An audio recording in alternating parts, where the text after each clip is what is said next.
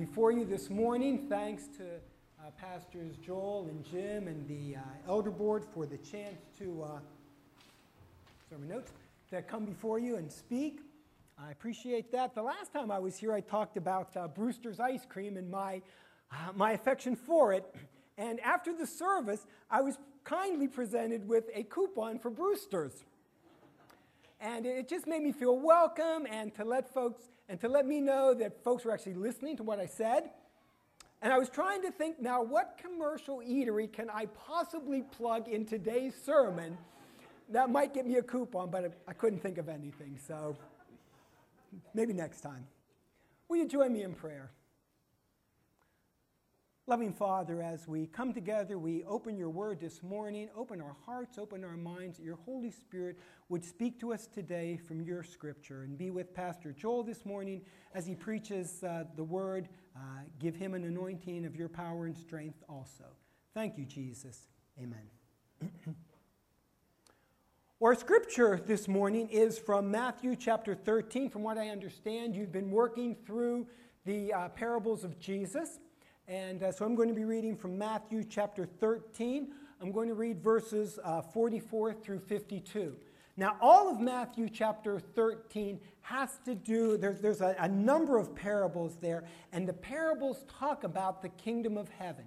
And so as we talk this morning, I want you to kind of open up your minds to the idea of the kingdom of heaven and what it means to be a part of the kingdom of heaven. Because that's what these parables are going to talk about. Our scripture today contains 3 parables. So we're going to start with verse 44. I'm reading from the NIV version. Matthew 13 with verse 44.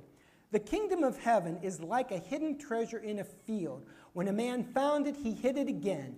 And then in his joy went and sold all that he had and bought that field. Okay, so once again, you note here, first parable, the kingdom of heaven. Now, Jesus is going on again. So he wants you to know he's making another analogy for the kingdom of heaven, another parable. Again, the kingdom of heaven is like a merchant looking for fine pearls. When he found one of great value, he went away and sold everything he had and bought it. Verse 47, once again. So now Jesus is kind of building. I told you a parable. I gave you a second idea. Now I'm going to tell you one more time so you get this. Once again, the kingdom of heaven is like a net that was let down into the lake and caught all kinds of fish. When it was full, the fishermen pulled it up on the shore. Then they sat down and collected the good fish in baskets, but threw the bad away. This is how it will be at the end of the age. The angels will come and separate the wicked from the righteous and throw them into the fiery furnace. There will be weeping and gnashing of teeth. Have you understood all these things? Jesus asked. Yes, they replied. He said to them, therefore, every teacher of the law who has been instructed about the kingdom of heaven is like the owner of a house who brings out into his storehouse new treasures as well as old. So we have here Jesus' description of the kingdom of heaven. Now, the kingdom of heaven is both a present reality and a future hope. The kingdom of heaven started when Jesus came to this world. Earlier in Matthew chapter 3, John the Baptist proclaims the way of the Lord. And he says, prepare the way for the Lord. Make straight his paths. John the Baptist says that Jesus is coming and the kingdom of heaven is near. In verse 2 there he says, repent, for the kingdom of heaven is near. So John the Baptist knew that Jesus was coming and the kingdom of heaven was about to come. In Matthew chapter 4 and verse 17, Jesus himself said of himself, the kingdom of heaven is near. And then again in Matthew chapter 10 verse 7, Jesus says, the kingdom of heaven is at hand. So the kingdom of heaven, what is it? It is where the rule of God is done. That's why in the Lord's Prayer we pray, thy kingdom come, thy will be done on earth as it is in heaven. The kingdom of heaven is where God's will is done. We know that that will be done in heaven. But with the coming of the kingdom of heaven here on earth, it is also done here on earth. And that's the exciting possibility that Jesus is now telling his disciples. It is a reality. It's available, and it is coming, and it's here. Now the question is, do we live like that? Do we live like the people in these parables? And we want to talk a little bit about these parables and what they're telling us and how they instruct us.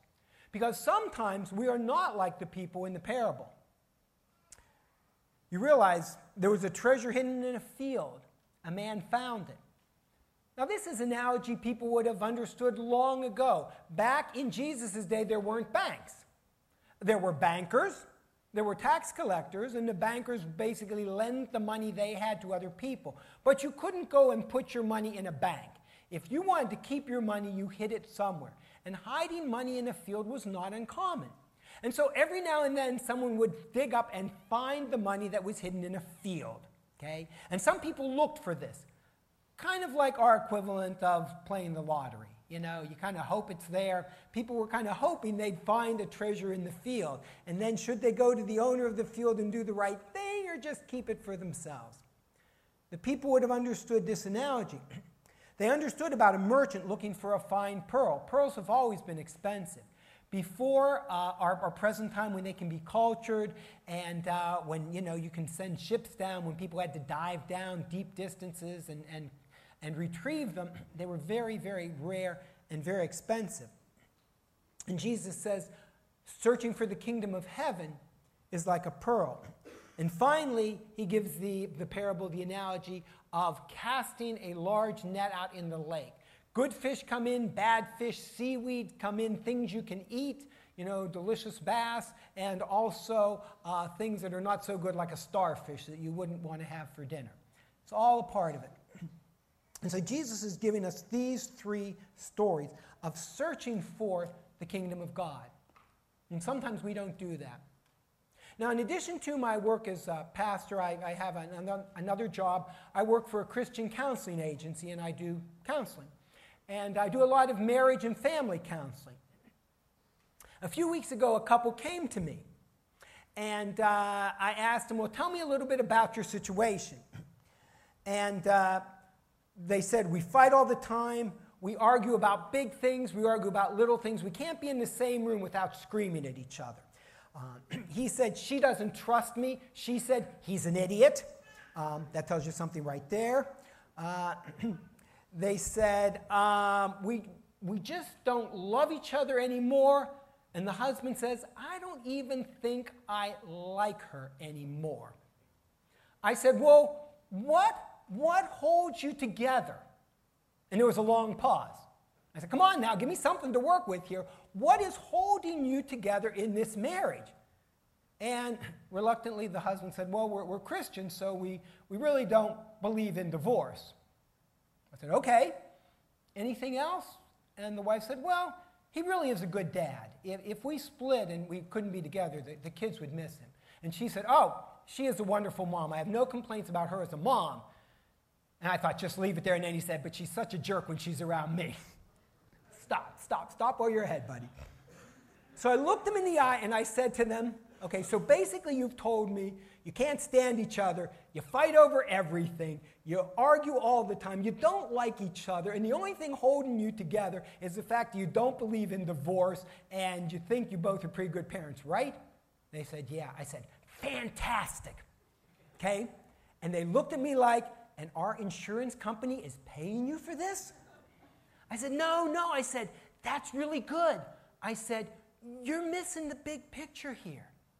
I said, it's not just you don't believe in divorce. And I looked at the husband and I said, 15 years ago, when you said I do, you really believed those vows you made. You believed that you would honor and love and cherish. You believed you would be through thick and thin, for better, for worse, for richer, for poorer.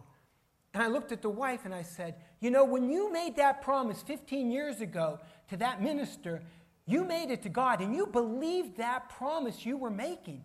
You made it with your heart. I can tell it in what you're saying now. And they both started to cry. And I said, you really do have a lot to work with here. You just haven't seen it. You haven't worked with it. It's been 4 weeks. They're not out of the woods yet. They're still having some problems and some conflicts. But now they see some hope. They see some hope for their relationship. As we talk about the kingdom of heaven, it's like a pearl of great price. It's like a treasure hidden in the field. That sounds great, doesn't it? That sounds wonderful. The problem is that sometimes our life is so hard. Sometimes our life is so discouraging. Sometimes we feel so beat down by everything we experience in this life that we no longer feel like there's a treasure out there. Or we no longer feel like there's a pearl waiting for us. Or a net where we can gather things together for God. We feel broken down. We feel hurt. We feel depressed. We feel like we can't go on. I was talking to a mom the other day, and she was saying, my life is so stressful. I have a job, and they keep calling me in. I have to do extra hours. I have to put in extra time.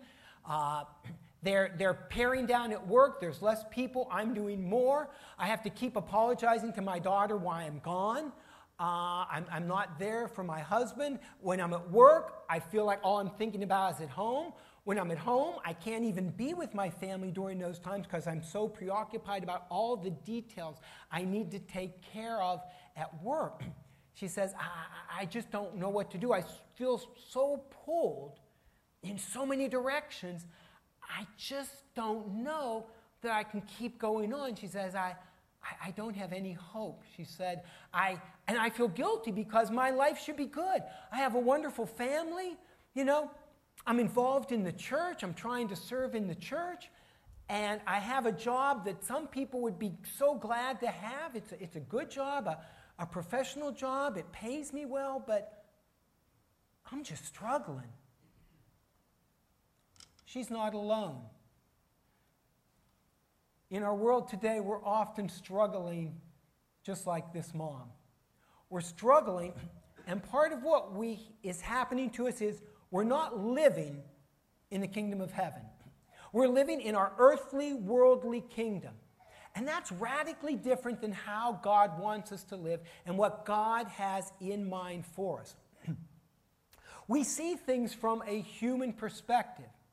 And we see things and we see all the problems, and we see the difficulties, and we see the things that beat us down, and we see the times we're just so tired and so exhausted, and we feel like giving up. And that's all we can see.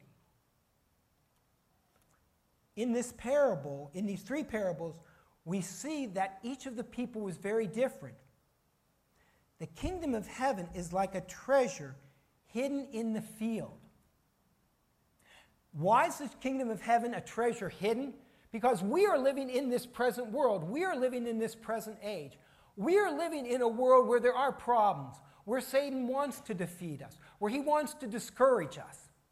What better way for Satan to attack God's church than individually take those members and get them discouraged, get them down, get them feeling like it doesn't make a difference what I do or what I say. There's just no purpose in what I'm doing. It's not making a difference.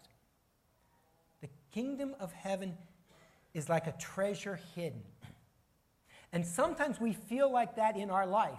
We say, God, I know you. I believe your word. I trust your word. I believe that one day we will be with you in glory and your will be done, because it is done in heaven. But Father, I just don't see how it's being done here on earth. I look around at everything happening in my community. I look at the political scene. I look at the problems I have with my job. I look at the cancer and the illnesses and all the problems plaguing my family. And I say, Lord, this is not your kingdom. This is not what you meant. And what happens? We're looking at this world. We're looking at the things this world does instead of looking for that hidden treasure, instead of looking for that prize that awaits us in Christ Jesus. And we get tired. We get discouraged, and we want to give up. One of my favorite scriptures is Galatians 6:9. Galatians 6:9. Don't get tired of doing good. Don't get weary from doing good, because at just the right time, God will give you a harvest of blessings. Galatians 6:9. Don't get tired of doing good. Don't give up. Don't stop searching for that pearl of great price. Don't stop searching for that hidden treasure. It is here. God is working in his world with power and with authority, and he is trampling down the strongholds of Satan. But if you look with the eyes of this world, if you look at physical eyes, if you just look in a very rational, logical way at the world, you're not going to see those things, and you're going to be discouraged, you're going to be crushed, and you're going to want to give up. And Satan likes that nothing better than when, as God's people, we just feel like giving up. Sometimes we give up because it is hard, and because we're discouraged, and because we're depressed. Sometimes we stop searching, working for the kingdom of God, and I'm going to equate searching for the kingdom of God with working for the kingdom of God. Because we can't work for the kingdom of God. We can't work for his good and perfect will in our lives and in our church and in our community if we don't seek what it is. So we have to seek the kingdom of God, and we have to do it.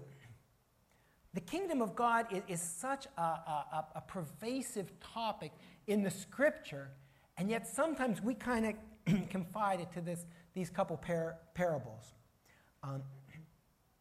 When Jesus talks about the kingdom of heaven, there's 54 times in the Gospels that they use the term the kingdom of God. 54 times in all four Gospels, although Matthew uses it most heavily. And the term the kingdom of heaven, and this is my counting, so if I counted wrong, forgive me.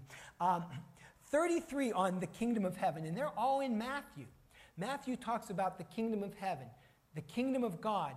This is a powerful concept in Scripture.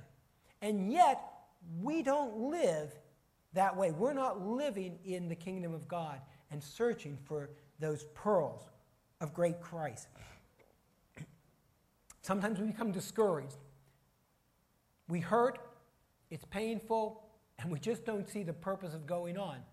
Sometimes we become complacent. That was the sin of the church of Laodicea, wasn't it? In Revelation chapter 3, verses 15 and 16, the Spirit speaks to the churches and said, even though you think you are rich, and even though you think you have things, you've become lukewarm. And the Spirit said, I would rather you were hot or cold. This lukewarm stuff causes you to do nothing. It causes complacency. It causes sitting back and just resting. He said, I'd rather you're hot or cold because I want to spew you out of my mouth. I want to spit you out because of this complacency.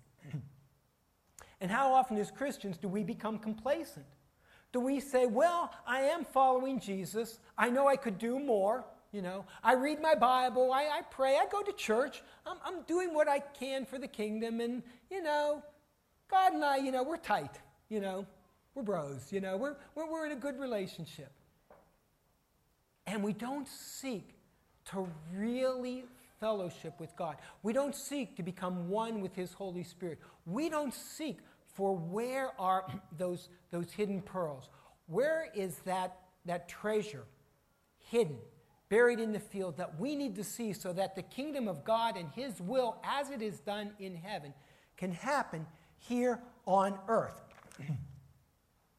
A few weeks ago, my wife and I, we went out to see the Flight 93 Memorial in Shanksville, Okay? If you've never gone, I really encourage you to go. Very moving. There's a museum there outside of Somerset, and you see all the stories and everything you've heard, and then you go out on the actual crash site, and it's very undisturbed, very contemplative, for you to just sit and pray and think about what happened on that day.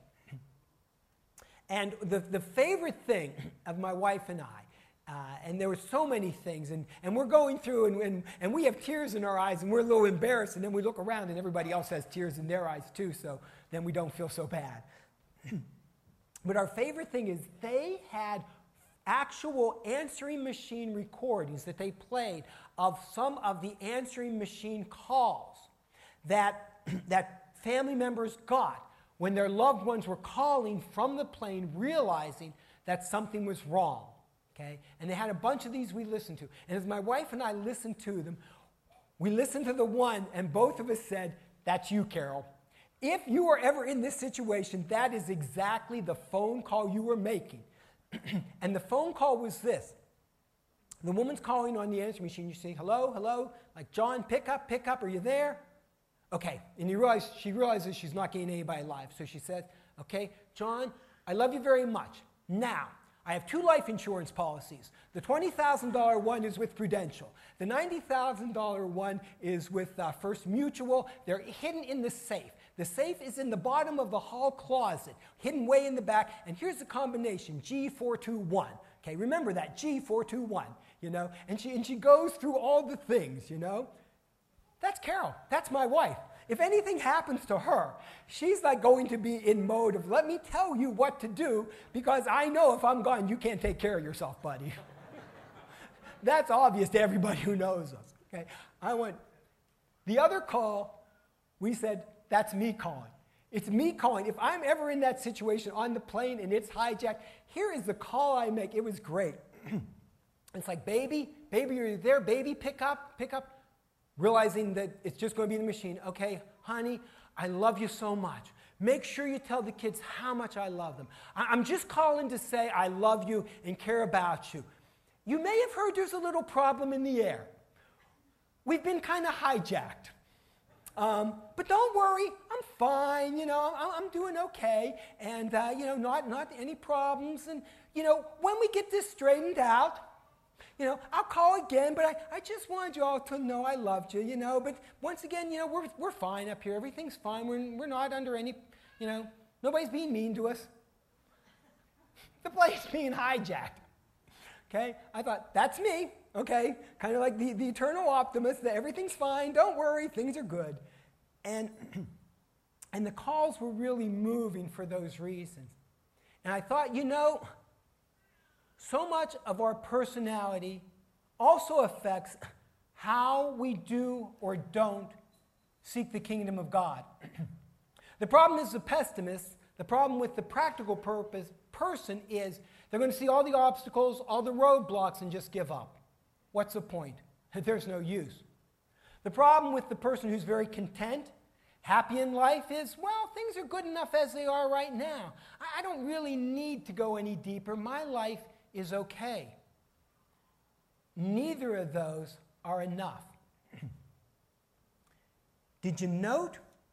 It says in verse 46, when he found one of these pearls of great value, he went away and sold everything that he had and bought it.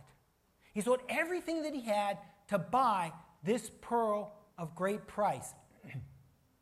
The kingdom of heaven is not just something good. It's not just something nice. It's where Jesus reigns. It is where God's will is done. And it is that value, that treasure of great price that we need to give up everything else in this world to work for. Sometimes we get discouraged. Jesus says in John 14:16 that you're in the world, but not of it. We have to live in this world.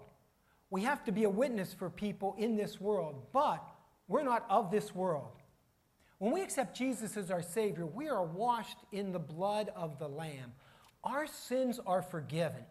And so when you or I are going to seek this pearl of great price, to seek this treasure, you think you're going on your own strength.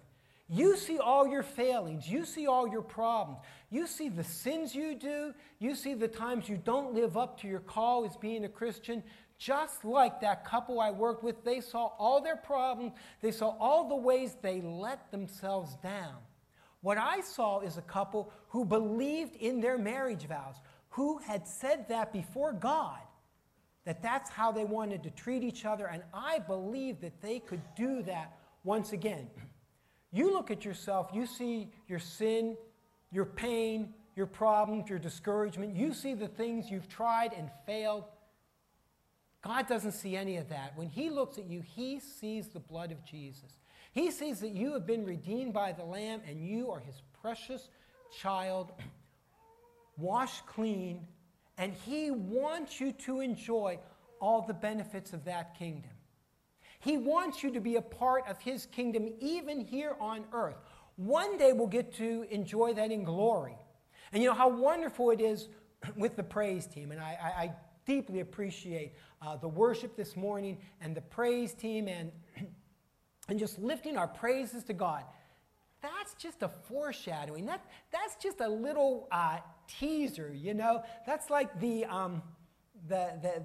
trailer in the movie to get you to want to watch the movie, okay? That's why we do this in church, okay? To get you to watch the movie, to get you to want to live faithfully for God, to pursue the kingdom of God, to look for the kingdom of heaven, so that one day, when we stand before God, we will know that we served him here on earth. God's the one who sorts it out. The last parable is the parable of the nets. The fish are taken in. We plant our seeds. We do what we can. Some of them will come to fruition. Some of them won't.